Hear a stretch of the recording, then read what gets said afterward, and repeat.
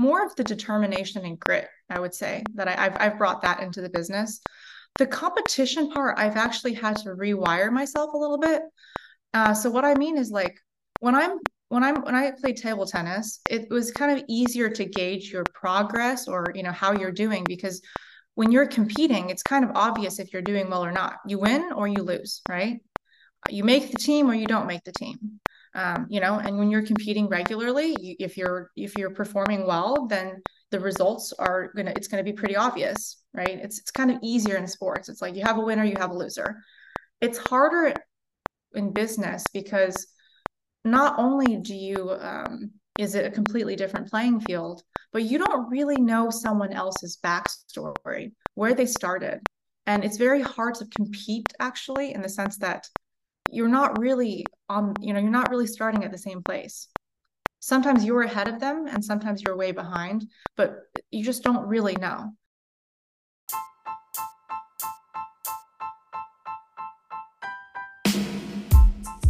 Hello, my name is Emily Jansen, and this is the Leadership is Female podcast.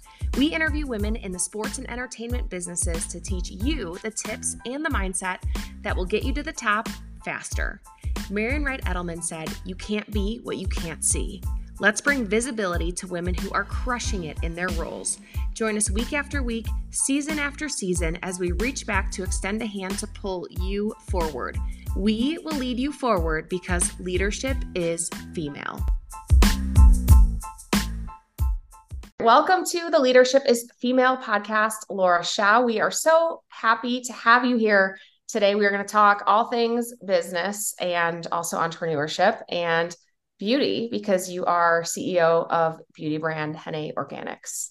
Hi, thanks for having me. I'm excited to talk to you today. Yeah, welcome to the show. Tell us who you are and what you do. Yeah, my name is Laura Xiao, and I am the founder and CEO of Henne Organics. And I call us essentially a luxury organic lip care line, and we have a few other types of products as well, but we're primarily a lip care brand.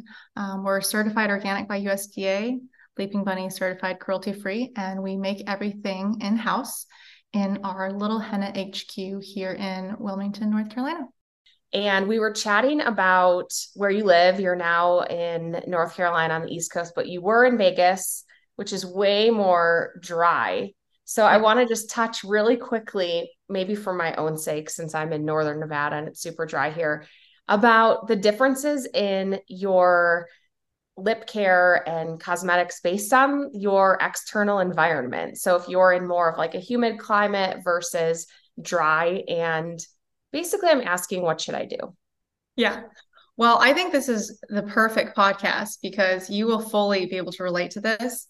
When my husband and I moved to Vegas, I had never experienced really true desert heat before. I'd visited Vegas a few times, and it's a little bit rough for a few days, but then you get to leave and your skin kind of reacclimates and you're good again. But that was the first time in my life I actually had really bad issues with my lips, like dry, cracked, sometimes bleeding. My husband was even worse, probably because he's not as much of a lip balm addict as I was, and I have been on like pretty much my whole life. And so even the natural ones that I was using, they weren't really, they just weren't really doing the trick. Now, I am not going to lie to you or say things like, oh, there was no such product possibly on the market. Of course, lip balms existed. But if I'm just being completely transparent, I did not want to use ones that are unnatural and contained ingredients that are potentially toxic. I think it's pretty easy to understand, like, especially when it comes to your lips, whatever you put on your lips, you're going to end up ingesting throughout the day. And then on top of that, I do have a love for design and aesthetics, especially Scandinavian design. And so I just wanted a product that I would actually be proud to carry out in public and not like have to hide in my makeup bag. And also a product that worked really well because I was super desperate because my lips were really gnarly. And I think that I think a lot of things just happen in life for they happen for a reason. And I think we were meant to live in Vegas because I don't know if I would have launched Henne had we not moved there. I always like to say like combination of inspiration and desperation, but the desperation was really needed. Like I needed that kick in the butt to get going because, starting your business can be scary, and especially not coming from that industry. So yeah, it was great. actually to live in Vegas for that reason. Yeah, well, I want to talk to you about the origin of this. Kind of go back a little bit in your life and your talk about your experiences starting and running a business as a first generation immigrant. Yeah. So I actually was not born in the States. I came here when I was two. My parents came here first. And when I say humble beginnings, I mean, I am so grateful to my parents because they actually shielded me so much from how, I guess, poor we were when we first moved here. They were very good at, glossing things over and making things look a lot like, oh, there's no problems, we're fine. But the reality is, my parents managed to come here because my dad initially got a full ride scholarship to get his master's and his PhD in the States. And if it weren't for that, we wouldn't have even been able to come here. I came here when I was 2.5 because they needed to save up money for plane tickets. First, my dad came, then my mom came a while later, and then me. And when they first came here, I didn't even realize that I was getting toys from the Salvation Army for Christmas. And we were living in a tiny 1 bedroom that was like a university apartment. And you don't notice those things when you're a kid anyways, but it was, I guess, a lot more humble than I thought. But for them, it was wonderful because they both grew up poor in China. So just coming to the States and buying food whenever you want to, even if it's, Pepsi and hot dogs, it still feels like such a luxury, right? And so yeah, that's how things started. And being an entrepreneur does not really run in our family, I'll be honest. My parents, especially I think my dad, they were hoping that I would take a safer route. So initially, when I was younger, growing up, this is very typical Chinese. And I wouldn't say all Asians, but it's definitely very Chinese, where they want you to go to a really good school, preferably an Ivy. They want you to take this very traditional route. And I understand why, in the sense that they made so many sacrifices. They just want you to be safe, right? Safe, safe, safe. Get a good job. Don't ruffle too many feathers, blah, blah, blah. I think by the time I was probably 11 or 12, they started realizing this may not happen with ours because she's a little bit feistier than some of the other kids and she just has way too much of a mind of her own. I don't think I was necessarily destined to be an entrepreneur at that young of an age, but I was definitely always a very independent thinker. I guess you could say a little bit defiant in the sense that um, if I think something is wrong or I don't agree with the way something is done, I'm okay with saying like, oh, actually, which is not a very Asian trait on average. Of course, there's always exceptions to the rule. And so I think that those, the seeds were kind of there from the start, but maybe not necessarily entrepreneurship, but just definitely taking a more alternative path. And then fast forward to college, I studied broadcast journalism. That was something initially that was something I was very passionate about. I kind of discovered while I was in college, probably by my sophomore year, that while I enjoyed it, I did not have like the burning passion for it that you really need to do a job like that because it is so tiring, right? I'm sure a lot of people have a little bit of an idea where the crazy hours, very little pay, the stress, right? Covering news, whether it's a murder or just, it's very dark, it's very heavy, and it's just you really need to live and breathe that life. And I started realizing that maybe I don't. And then I think that's when I started having different ideas, but I was very young. And so I know this is kind of a rambling answer because my path is really random. Because also when I was 18, I started dating a Swedish guy, my husband, now husband. And so when I graduated from college, I moved to Sweden. And then I bounced around for a while. I mean, that's like the long story short version. And I think wanting to be an entrepreneur was that really started when we left Sweden, actually, because my husband retired early from sports. We actually met each other through sports, and we both needed to find a new career path. Neither of us were really well equipped at that time.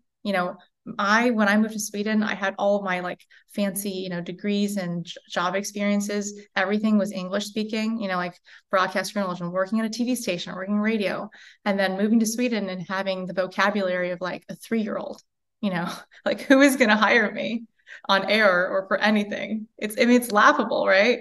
I'm just thinking at best, maybe I could like translate menus for someone at a restaurant, but seriously, like there's slim pickings. And we both had to acquire other skill sets. And so I did have some entrepreneur or I guess small business experience prior to Henne. And that ended up helping me, actually launch Henne later on. Like I said, the inspiration plus desperation. And Yeah. so, yeah, it's like all types of twists and turns. Like, I don't Well, even know how to answer you that. forgot one twist and turn is that Yeah. you were the US youth champion in table tennis. You forgot to Yeah. mention this one. Very random as well. Yes. So I started playing when I was 9, and I was, on the U.S. Cadet team, U.S. junior girls team. I did, I guess, officially retire right before I started college, but that was because I realized that I was going to go to University of Missouri, Mizzou, for journalism, great journalism school. And there's nothing there. I couldn't keep my training, and you couldn't really make a living off of it in the States at that time. Not really, especially as a female. And so I kind of just decided preemptively, like, better just to focus on my studies. And because who am I going to train with? Like, this is not feasible. I kind of just chose, like, okay, I'm going to go for this career path instead and end this one. But I got my husband out of it. So that's pretty cool. So we met and then we started dating. Yeah, when I was 18, we started dating 2006. And yeah, we ended up staying in touch. And I started saying, we ended up getting together, and we ended up doing long distance. And then, yeah, I moved to Sweden, and now we've been together 17 years. So, Oh, I bet you can really hustle people when there's a table tennis table around. Like they're not expecting your talent level. And no, I it's can't fun. imagine what that looks like because no one is like the average person is like really not that good at that Yeah. sport. I haven't done it in so long. I think the last time I really hustled someone was actually in college, because they had these tables on the bottom floor, and it was across from this gym, which we call it like the broy part of the school gym, because there's where like guys did like their heavy powerlifting and stuff. And it was like this clear plexiglass or whatever you call it. And so they saw me playing with my guy friend, and they came over and asked to play me. And they didn't talk to me condescendingly, but they see this like tiny little petite girl. And I think they just thought that they could beat me. And one of them I think he said something about how he was going to take it easy on me. And then I was just smiled sweetly at him. And I was just thinking, like, oh, now I have to demolish you. Like, if you've been nice about it, I don't have to humiliate you. But now I kind of have to make an example. So he got 0 points. Yeah. It was really satisfying. I'm not going to I lie. love that. I And I just absolutely love smiled. that. I was like, and they kind of lined up. They were actually good sports. Like, to be fair, after I beat all of them in a row, they were really good sports about it, because none of them could beat me, and they just started thinking it was funny. And the one who obviously said he was going to take it easy, he had to eat his words. And so that's always fun. Yeah. You don't need to be a huge brawny guy to be good at table tennis. And you can get beaten by a 5'6", 120-pound college girl. So it was fun. Do Yeah. you bring that competitive nature into your business? I do, but I do, but I don't in some ways. I feel like more of the determination and grit, I would say, that I've brought that into the business. The competition part, I've actually had to rewire myself a little bit. So what I mean is, like, when I played table tennis, it was kind of easier to gauge your progress, or how you're doing, because when you're competing, it's kind of obvious if you're doing well or not. You win or you lose, right? You make the team or you don't make the team. And when you're competing regularly, if you're performing well, then the results it's gonna be pretty obvious, right? It's kind of easier in sports. It's like you have a winner, you have a loser. It's harder in business, because not only is it a completely different playing field, but you don't really know someone else's backstory, where they started. And it's very hard to compete, actually, in the sense that you're not really starting at the same place. Sometimes you're ahead of them and sometimes you're way behind, but you just don't really know. Like, Mhm. if I see some article in Inc. or Entrepreneur, and it's talking about someone's amazing story, a lot of times it won't mention things. For example, maybe that person had 20 years of work experience, and that's why when they launched this new startup, it took off immediately. Sometimes it's like, oh, this person has a family member that conveniently donated $5 million to their Yeah. startup right from the start. That does make a difference. I'm not saying you're going to succeed in the end, but it does give you a jump start. You just don't know any of these things. And so it can be pretty toxic in that sense. to if I were to compete in in the way I would was used to be, just at face value, how does it look? And that's something I really had to, even today, I have to remind myself that. And especially with social media, right? It's like Instagram is essentially it is like a lovely portfolio of everyone's polished life. And we're all guilty of doing it, don't get me wrong. But we don't really know what's going on behind the scenes with any company, big or small. I mean, some of the ones that I thought were killing it, some of them have filed for bankruptcy. I had no idea they were even in trouble. And so I think, yeah, I would say determination and grit and those kind of things I've gotten from sports, I do take with me.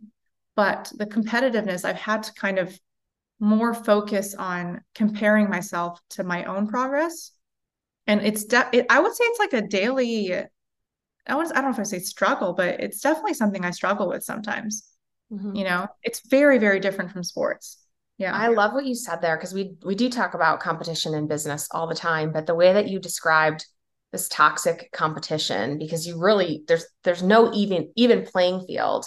Like in sports, you're sorted into categories based on your level of play or your age. There's all sorts of criteria for the competition you're entering into. It's not that way in business. So Not at all. you make such great points there. And I know that our audience is one that's very curious. We're people who are looking to like level up and to understand things in a different way. And so I just have so many questions about your company and really just kind of that origin of how do you choose your products? And then can you walk us through? I'm sure this is, years of experience to get from A to Z, but how that idea for a product line comes about and then you have that product available for sale. Like there's so many steps in between. So sort of what's that shorter explanation of that path from A to Z idea to for sale? Yeah. Yeah, I know that could be a way too long of an answer. So I guess I'll mention some, I guess, almost bullet points of what I think can help or what's helped me. So I say this as someone who's type A, but also someone who really does like to plan things. I think it's great to make plans and to do your research, but I also think it's very, very important to take action. And like I said, I love planning things. I plan my schedule every day. It looks even silly sometimes. Not so much now when I have a daughter because my plans always just are all over the place. But normally I love to plan everything, but you can't when you run a business. I can't tell you how many times over these past years there were certain things that I anticipated, both negative and positive, that did not come to fruition, but I got thrown huge curveballs instead. And sometimes the curveballs were not good. And sometimes the curveballs were, fantastic news, great opportunities that came out of nowhere. And so I just think when you're going down this path of entrepreneurship, you just can't ever plan everything. And I think it's good to kind of learn to be flexible. And like I said, to take action. Because I've talked to people, whether it's friends or, people that I've met that have an idea, and some of them are stuck in the planning phase and they can get stuck in there for years. I mean, sometimes decades. It's like, it's great to have a fantastic idea, but you need to execute, like you need to get going. And a lot of stuff you have to learn by doing as well. So I think a lot of people get stuck in that part.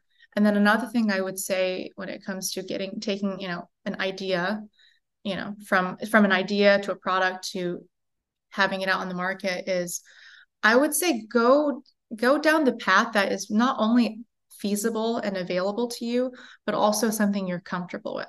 So the reason I mentioned this is because we are a self-funded business. I'm not claiming that the only path to success is being self-funded or the only path is getting investors, but you should go down a path that you are comfortable with. I'm a calculated risk taker personally. I'm not a huge risk taker. I can obviously take bigger risks maybe than an average person since I am still an entrepreneur, but I'm not this, for example, my husband and I are still very different. He's a much bigger risk taker than I am. So we kind of, we're a good balance. And so because of that, when we launched, I did not want to even really go down that avenue. I preferred bootstrapping, not only so I could really learn more about the whole process of creating a product, bringing it to market, et cetera, but also because I didn't want to take that many risks right from the start. So I'm not saying my path is the best path. It's just my way. But I think something that where you can still sleep at night, right? Because being an entrepreneur itself is already so out of most people's comfort zones Mhm. that if you do something in a way where, let's say, you really don't want to take that kind of financial risk, especially let's say you have a family and you're doing something where, I mean, you can't stomach it. It is eating away at you. And, it's just maybe there's another path you can take instead, launching the same product, but just in a way where you can actually sleep at night, if that makes sense.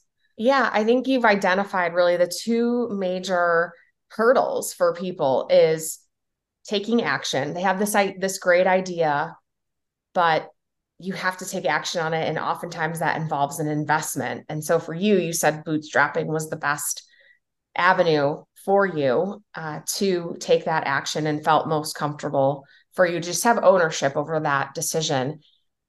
I would imagine one of the biggest initial decisions is to select a manufacturer for your product. What was that process like for you? Because you had this idea, you have to take action to get it actually made. So how did you make that decision?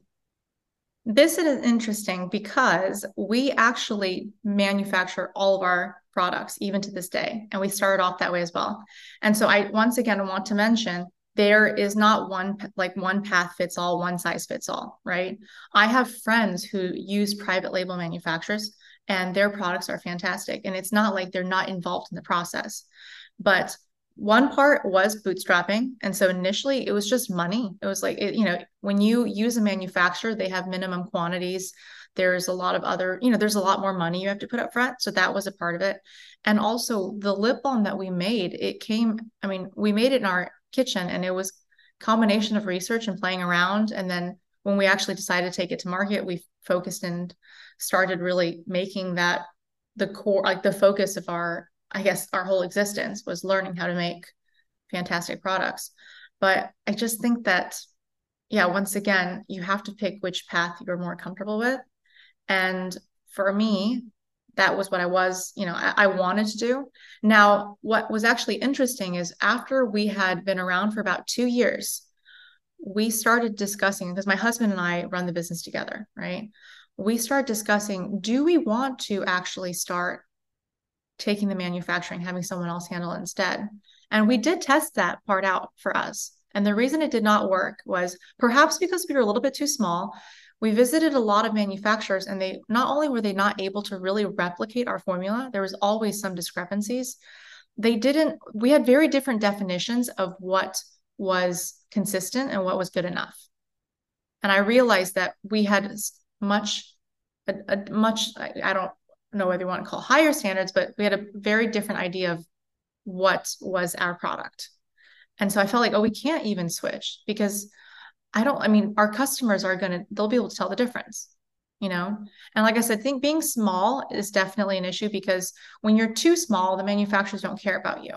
They've got clients who are doing 100,000, 200,000 production runs, right? And then here's someone like me, it's like, could we do 2,000? And I'm thinking 2,000, I don't even know how long it's going to take for me to sell those 2,000 units. I really only want 200, but I know you're not going to say yes to that. And so, but now in retrospect, I'm really glad that we didn't because yeah, I love the fact that we do everything in-house and it gives us a lot of creativity, flexibility. And I think the quality of our products, it really kind of shows because we handle everything in-house, we can really, discover if there's any issues right off the bat, we can figure it out like that. But also we just, you can put a little bit more time and care when you do it yourself. The way we pack things, the notes we leave, the extra things we put. So, yeah. Yeah. And what I heard you say there is you've really been able to maintain control of your brand and the product and the promise that you've made to your customers, which is absolutely an applicable lesson, whether you are an entrepreneur or you're working for a bigger company. Like you can't sell yourself or your product out to uh, some type of either outside influence or some type of organization or structure that would allow you to like work quicker. Like sometimes the better solution is just is locked inside staying true to your brand. Yeah, and also, I say this because, I'm going to use an example, which is a very as blatant of example as I can use is I'm clearly not Kim Kardashian. I am not a celebrity. The reason I use that example is I've not tried her products. I don't know if they're good or not, but even if they weren't, people will buy them because she is very well known. I launched products as a literal nobody.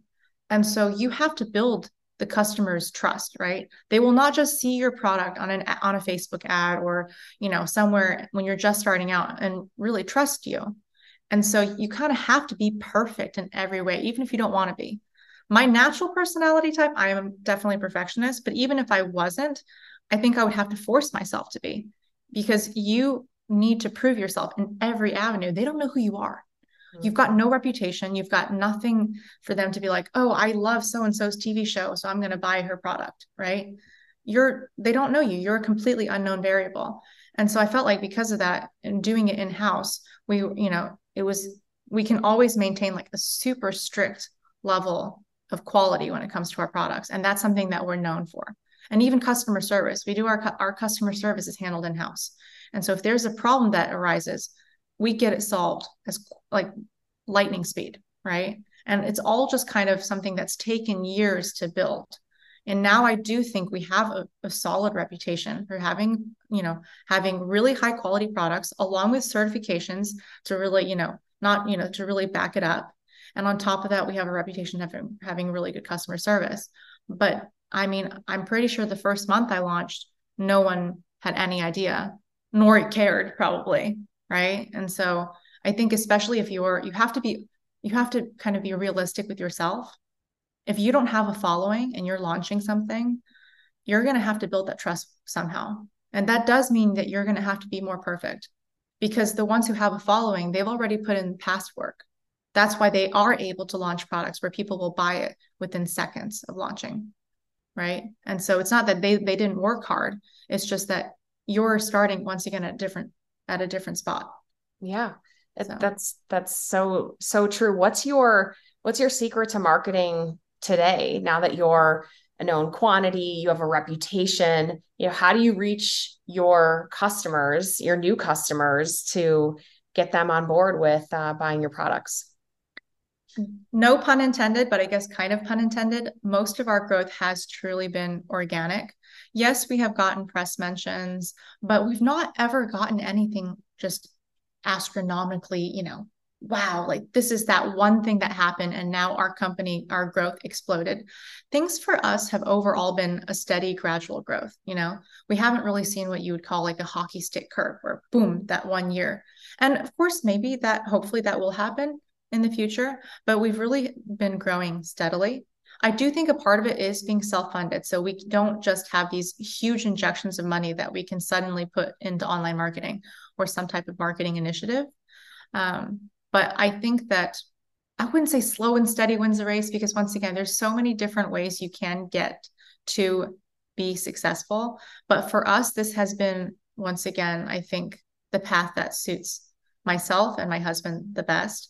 And one of the positives when it comes to that is during COVID and, the past few years, we have still managed to grow a bit each year. We are very fortunate that our company did not get hit to the point where we wouldn't be able to exist anymore.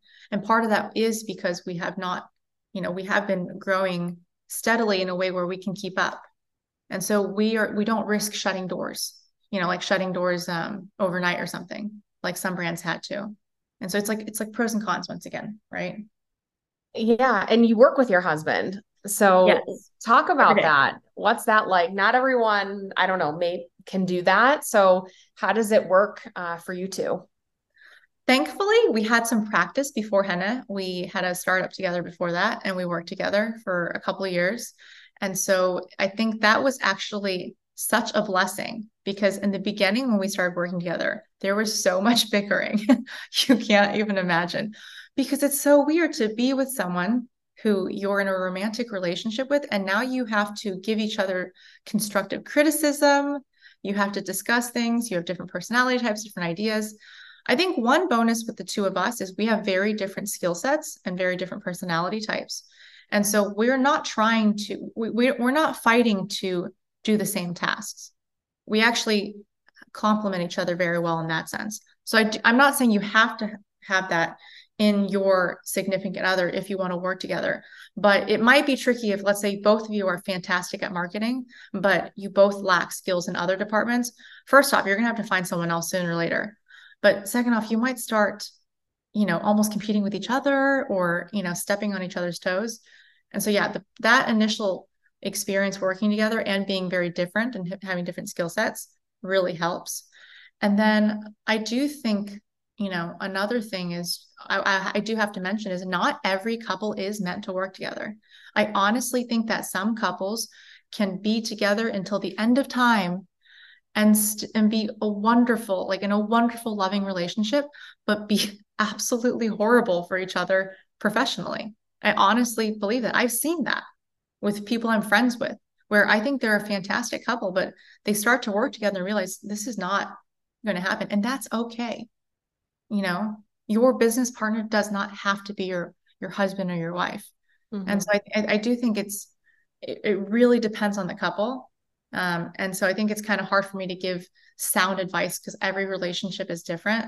But those are the things, at least I think, in my work relationship with my husband is important. And another thing is definitely carving some time away from business and just focusing on your actual non-work relationship. Mm-hmm.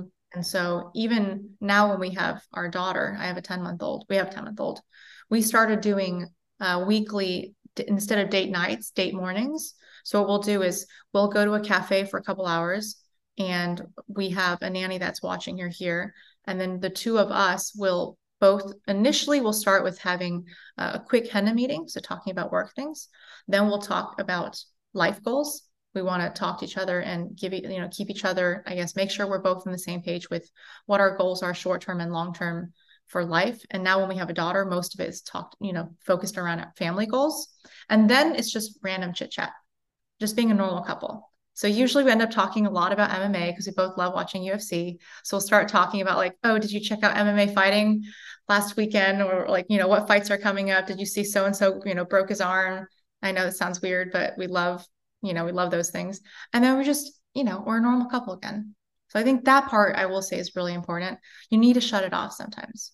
You Mm-hmm. know, we don't shut it off probably as often even as other couples do, but sometimes you just gotta turn off, take off your, CEO or whatever hat you whatever position you are at your business, and just be a normal couple, and I love just the order that you put that in, like to talk about business first and then get into more personal conversation so that you don't have those business questions like burning in the back of your brain, distracting you from real connection.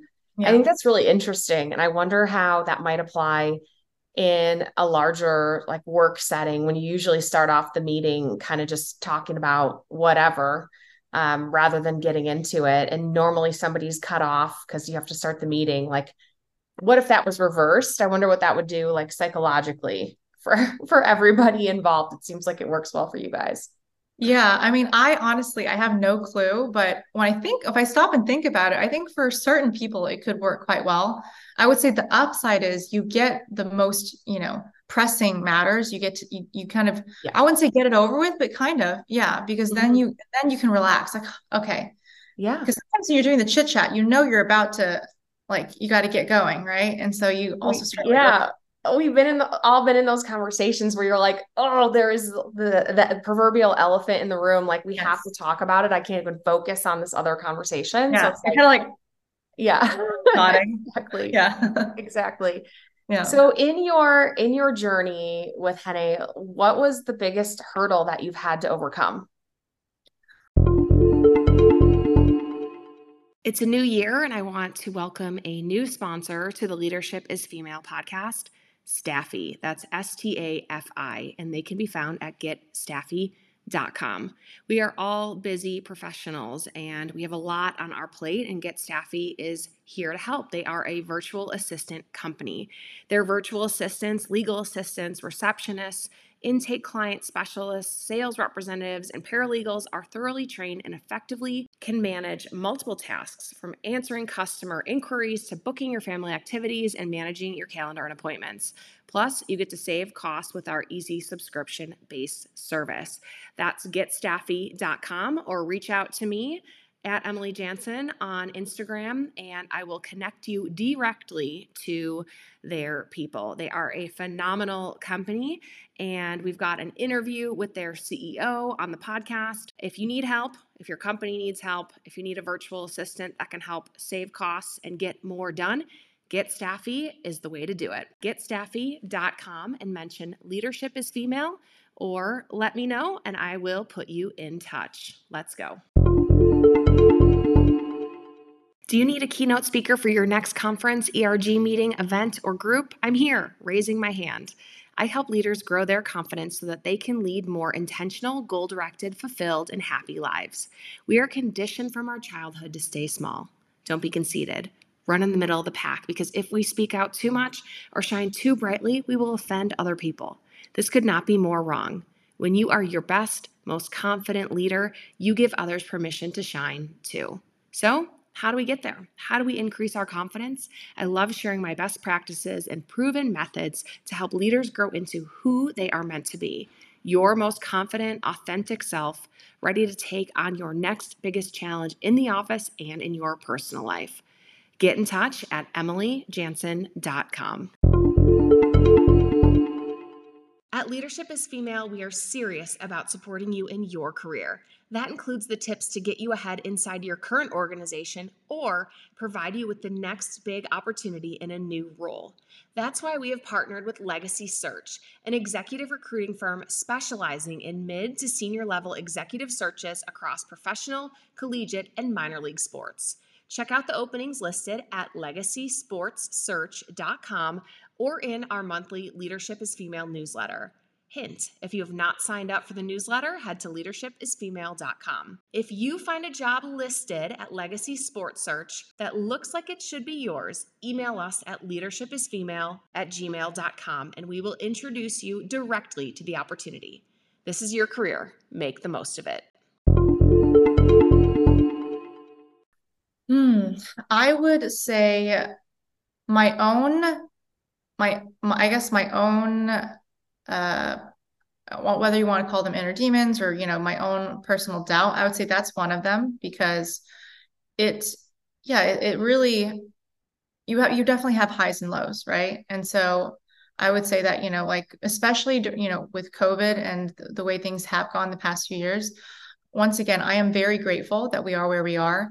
But, of course, there's a lot of things that were about to come to fruition, and almost all of it got wiped out because of what's happened. And I know that's not the most important thing in life. I mean, I'm healthy, we're safe, like there's more things that are more important. But of course, it kind of throw you for a loop, especially when you've been building towards something for quite a while. But I would say I would say at least a little bit of a hurdle. Another thing would be, I would say, adjusting to things changing, in every industry. The beauty industry, for example, has changed immensely since I, decided to launch Henne. And, it's just a different terrain these days. Some better, some worse. And so I think having to adjust, and I think that is a hurdle because, for example, there's a lot of brands these days that are celebrity backed. Some are good, some the products don't seem that great, but it does feel a little bit sometimes like they're launching left and right. And I'm not saying that there's not enough market share for all of us, but once again, having to adapt, and or even like everything from online marketing. It used to be very profitable to run Facebook ads, right? And these days, who isn't running Facebook ads? And things have changed a lot, everything from, how you can reach people. So you just have to adapt constantly. And it is a hurdle because I think oftentimes you feel like you get into a groove, then things change a lot. And especially with technology, now you have AI. And I am not the person to ask about AI because my knowledge of AI is basically at an infant's level. So, but yeah, but I will adapt. I will adapt. Mm-hmm. But once again, a new hurdle. And Yeah. so, Yeah. Well, at the end of the day, you stay true to your brand, true to who you are, true to a great product. And that is going to take you a long way, is that consistency. mm, But yeah, I mean, the cost of advertising online is essentially tripled, and it makes it very unaffordable. The space is very crowded. So your conversion rate is, might cost you as much as the sale and in some cases. So it's tricky.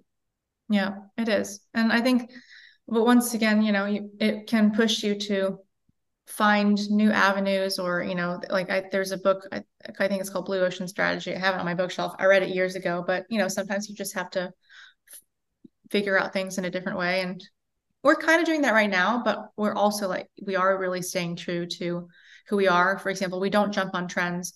We don't launch a product just because some ingredient is trending the past 3 months.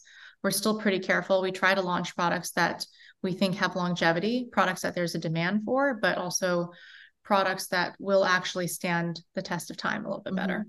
So not something that's, went viral on TikTok last week. Like I would never. Plus, I mean, how can I? It takes, I mean, I want to launch a product that's absolutely amazing and that takes time. So, Yeah. And you also have a charity partnership. And I want you to tell us about that and why helping human trafficking victims is so important to you. yes, I am excited that you asked me this. So, we are partnered with a local nonprofit called First Fruit Ministries. I actually got connected to them while I was pregnant last year. And once again, it feels like things are just meant to be. Prior to last year, we had mostly been partnering or donating privately as private individuals. And when we lived in Vegas, we actually were trying to partner with certain nonprofits. I was actually initially focused more on the animal side because I'm a huge animal lover. And I'm not going to name who we asked, but I think we were too small of fish to some of them where it felt like they didn't really want to, make the effort to partner with us because maybe we would not be able to bring them as much money as other, you know, bigger brands. And other ones, it was a little bit hazy where the money was going. When you start to just ask basic questions, it just started getting a little bit dicey, and that didn't feel right. And then with First Fruit, when we got connected with them last year, we met with them a few times. We went to some of their events. They're so transparent. They're like more than happy to show you their books, for example. And it really resonated with me, especially when I was pregnant, because I, when I started learning more and more and I started going to their events, it just felt like this is absolutely who we want to partner with. Our brand, like Henne without, Henne actually without the accent on the E, it means her in Swedish. Like the initial goal of my brand was to launch a brand that not just empowers women, but gives you confidence and makes you feel, like makes you feel pampered, makes you feel like you're taking care of yourself, but for all women, I always say like we come from all different walks of life. Some of us are stay-at-home moms, some of us are working and have kids, some of us don't have kids. But one common thread we have is first off, we're always trying to find more time, right? And we oftentimes don't put ourselves first. And I'm not saying you need to put yourself first, but I think self-care and taking care of yourself is really important. And so our whole brand is really like the formation was catered to women. And this nonprofit, they help men as well, but a big aspect of what they do is helping rescue victims of human trafficking. So not just helping victims after they've been rescued, they're actually a part of that process. They actually help get them out of very dire situations. And, unfortunately, most victims are women, and some of them are unfortunately children.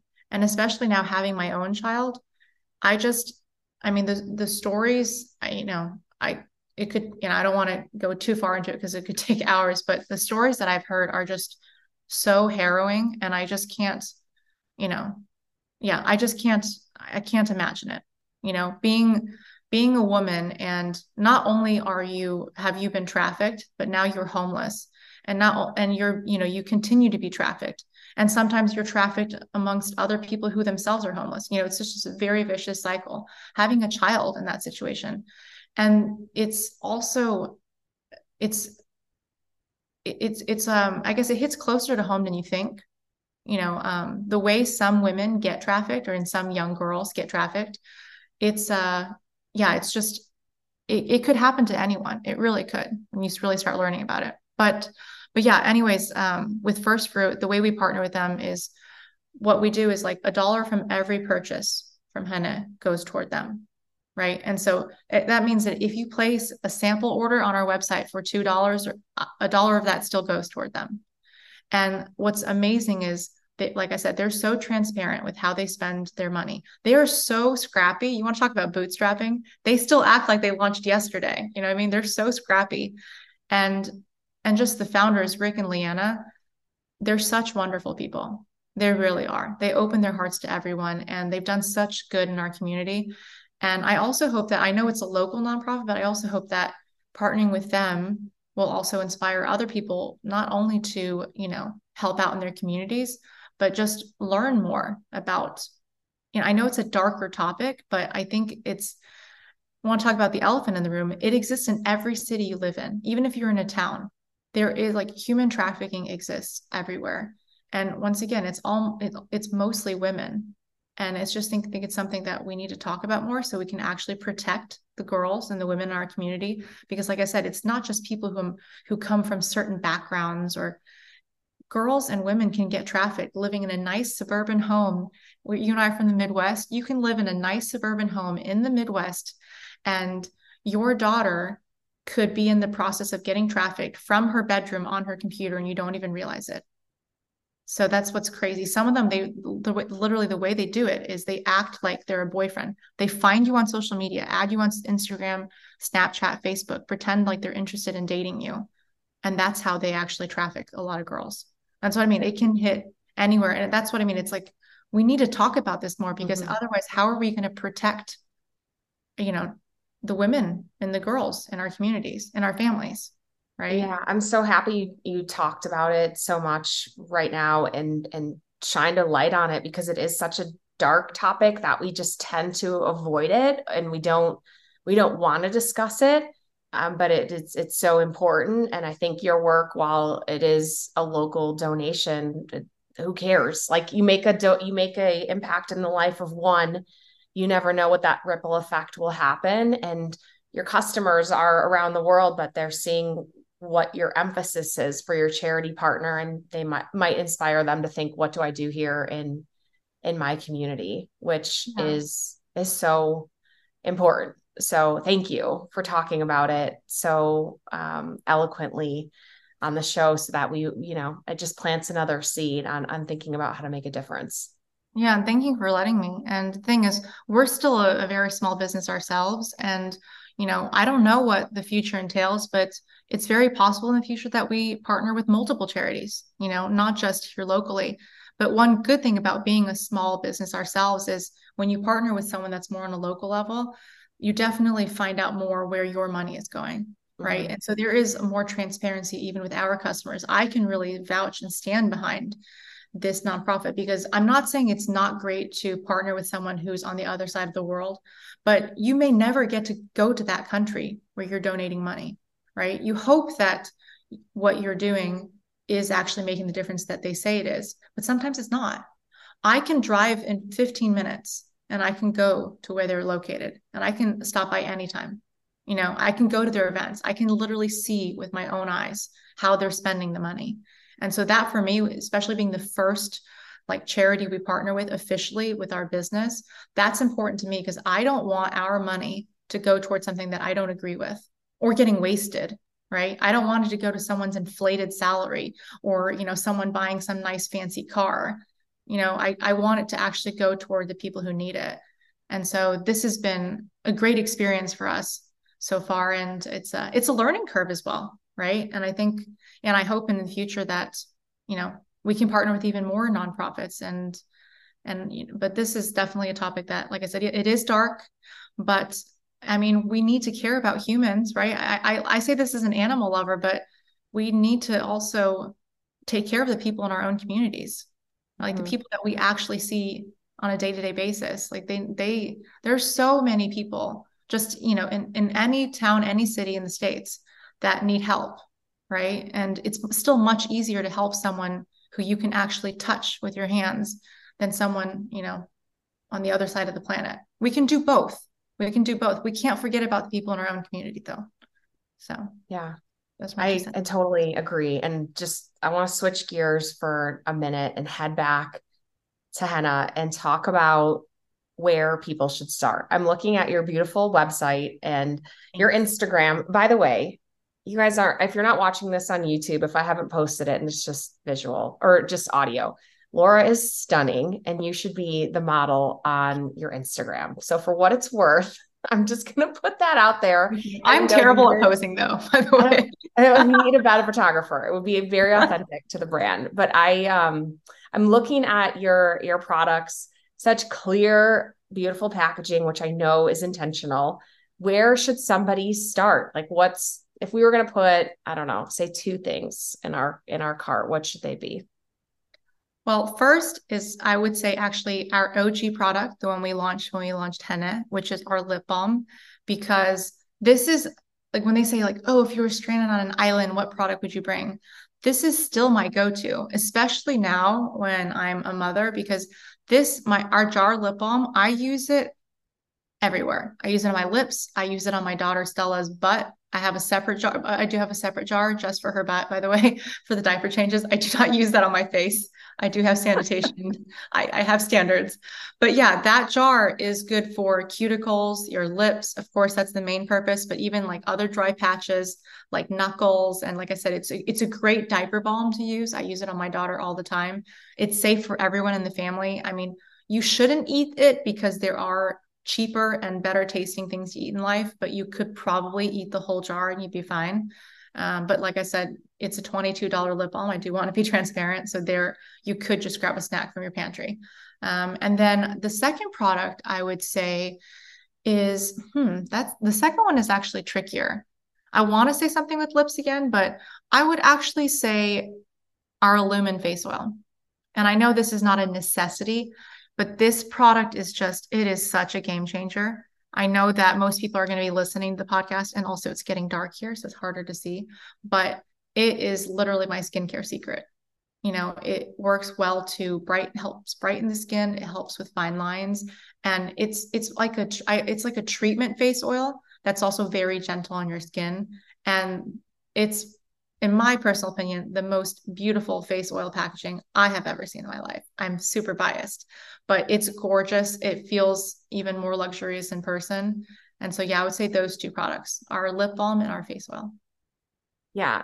Well, 5-star reviews all day long on those products. So check it Thank out you. and head to their website. I want to finish up with the final 4 questions. Number one being, what is your top piece of advice for women to apply today to level up tomorrow? My top advice is, I would definitely say, is to really, yeah, to make sure I wouldn't say have some grit, but yeah, I would say like, I would say don't give up. It sounds like very generalized information, but what I mean by that is, a lot of times when someone says no to you, it honestly means not yet. It does. Because if I could, for every single time I've been rejected, if I just gave up, I would not have a business today. I've been rejected thousands of times. And sometimes the timing's just not right. So I would definitely say like, and then I guess my second piece of advice, because this one just popped into my head actually, is it's really great to get support from family and friends. And I think that's fantastic. But sometimes also don't let them deter you from the path that you think you're destined to. And I'm going to use my parents as an example, who I have a great relationship with and are very supportive of me today. They were not that supportive of me being an entrepreneur initially because they feared for me. Their background from struggling so much in life, they just wanted me to be quote unquote safe, right? They meant well, but if I had listened to them, I would not have launched Henne. And so I think sometimes, we have to remember that our family members and our friends, sometimes they give advice based on their own past experiences. That's usually why they do. And it might not be applicable to you. And so I think I just wanted to mention that because sometimes people don't end up wanting to be an entrepreneur because they get that fear driven into them from someone close. And oftentimes it's well-meaning, but sometimes you kind of have to say like, I appreciate, like, I respect you, I love you, etc. I appreciate, the advice, but I'm still going to go for it because this is what I want to do. So Where are you traveling to next? I am going to Sweden. We're going back to Sweden for Christmas for a couple weeks. It's my daughter's first flight. I'm terrified because I hope she doesn't shriek the whole trip. It's an 18-hour trip with layovers included. So, but yeah, I'm excited to see our family and eat lots of delicious Swedish Christmas food and then detox when I get back because I'll be, eating like I've never eaten before for about 2.5 weeks. I always do that. Swedish bread is delicious. Seriously. It's like, oh, it's to die for. I can only imagine Sweden at Christmas is like every winter wonderland fantasy you could ever imagine. It's very cozy. I'm not going to lie. As long as you're bundled up, seriously, wear 20 layers and you'll be fine. What is your pump up song? I would say probably anything from Calvin Harris, honestly. Maybe one that I really like is actually, what is it called? Feel So Close. Mm-hmm. Because when my husband and I lived in New Zealand, I remember the first bar we went to when we got there, they were blasting that at the bar. It was like this small, like tiny hole in the wall, and everybody started jumping in there, and it was just so fun. So good memories from that song. And it is like a very, fast pace. I should probably not clap my hands since we're recording this to piss off your listeners. But yeah, love that song. I like his music. It gets me pumped. So yeah, I like that. And finally, what is your favorite quote? I've got several that I love. The first one that pops up to my head is actually, I don't know if anyone even said it but no rain, no flowers. Because I think for me, that used to be my lock screen a few years ago for a long time. I think it's a good reminder sometimes when things don't go well or go the way you anticipated. It's just that something good almost always comes out of it, right? And even if something amazing doesn't, you learn. And so I've reminded myself that during, I guess, some tougher times in life that, there's going to be better times ahead, and it makes you stronger, and kind of, yeah. So no rain, no flowers. I love that. Well, Laura, this has been amazing. Where can we buy your products? Where can we follow along with your journey? Tell us all the spots. Yeah, well, the easiest way to buy our products is our website. So that's henneorganics.com, HENNE organics.com. And if someone wants to try our products more locally, we do have a retailers page on our website where they can find out the store closest to them. And yeah, those are the two easiest ways, I would say. I love that. Well, thank you for being a part of Leadership is Female today. And we are excited about all the work that you're doing and how you really are leading her forward. So thank you for being here. Thank you for having me. It's been really fun. And I loved our chats before we started recording as well.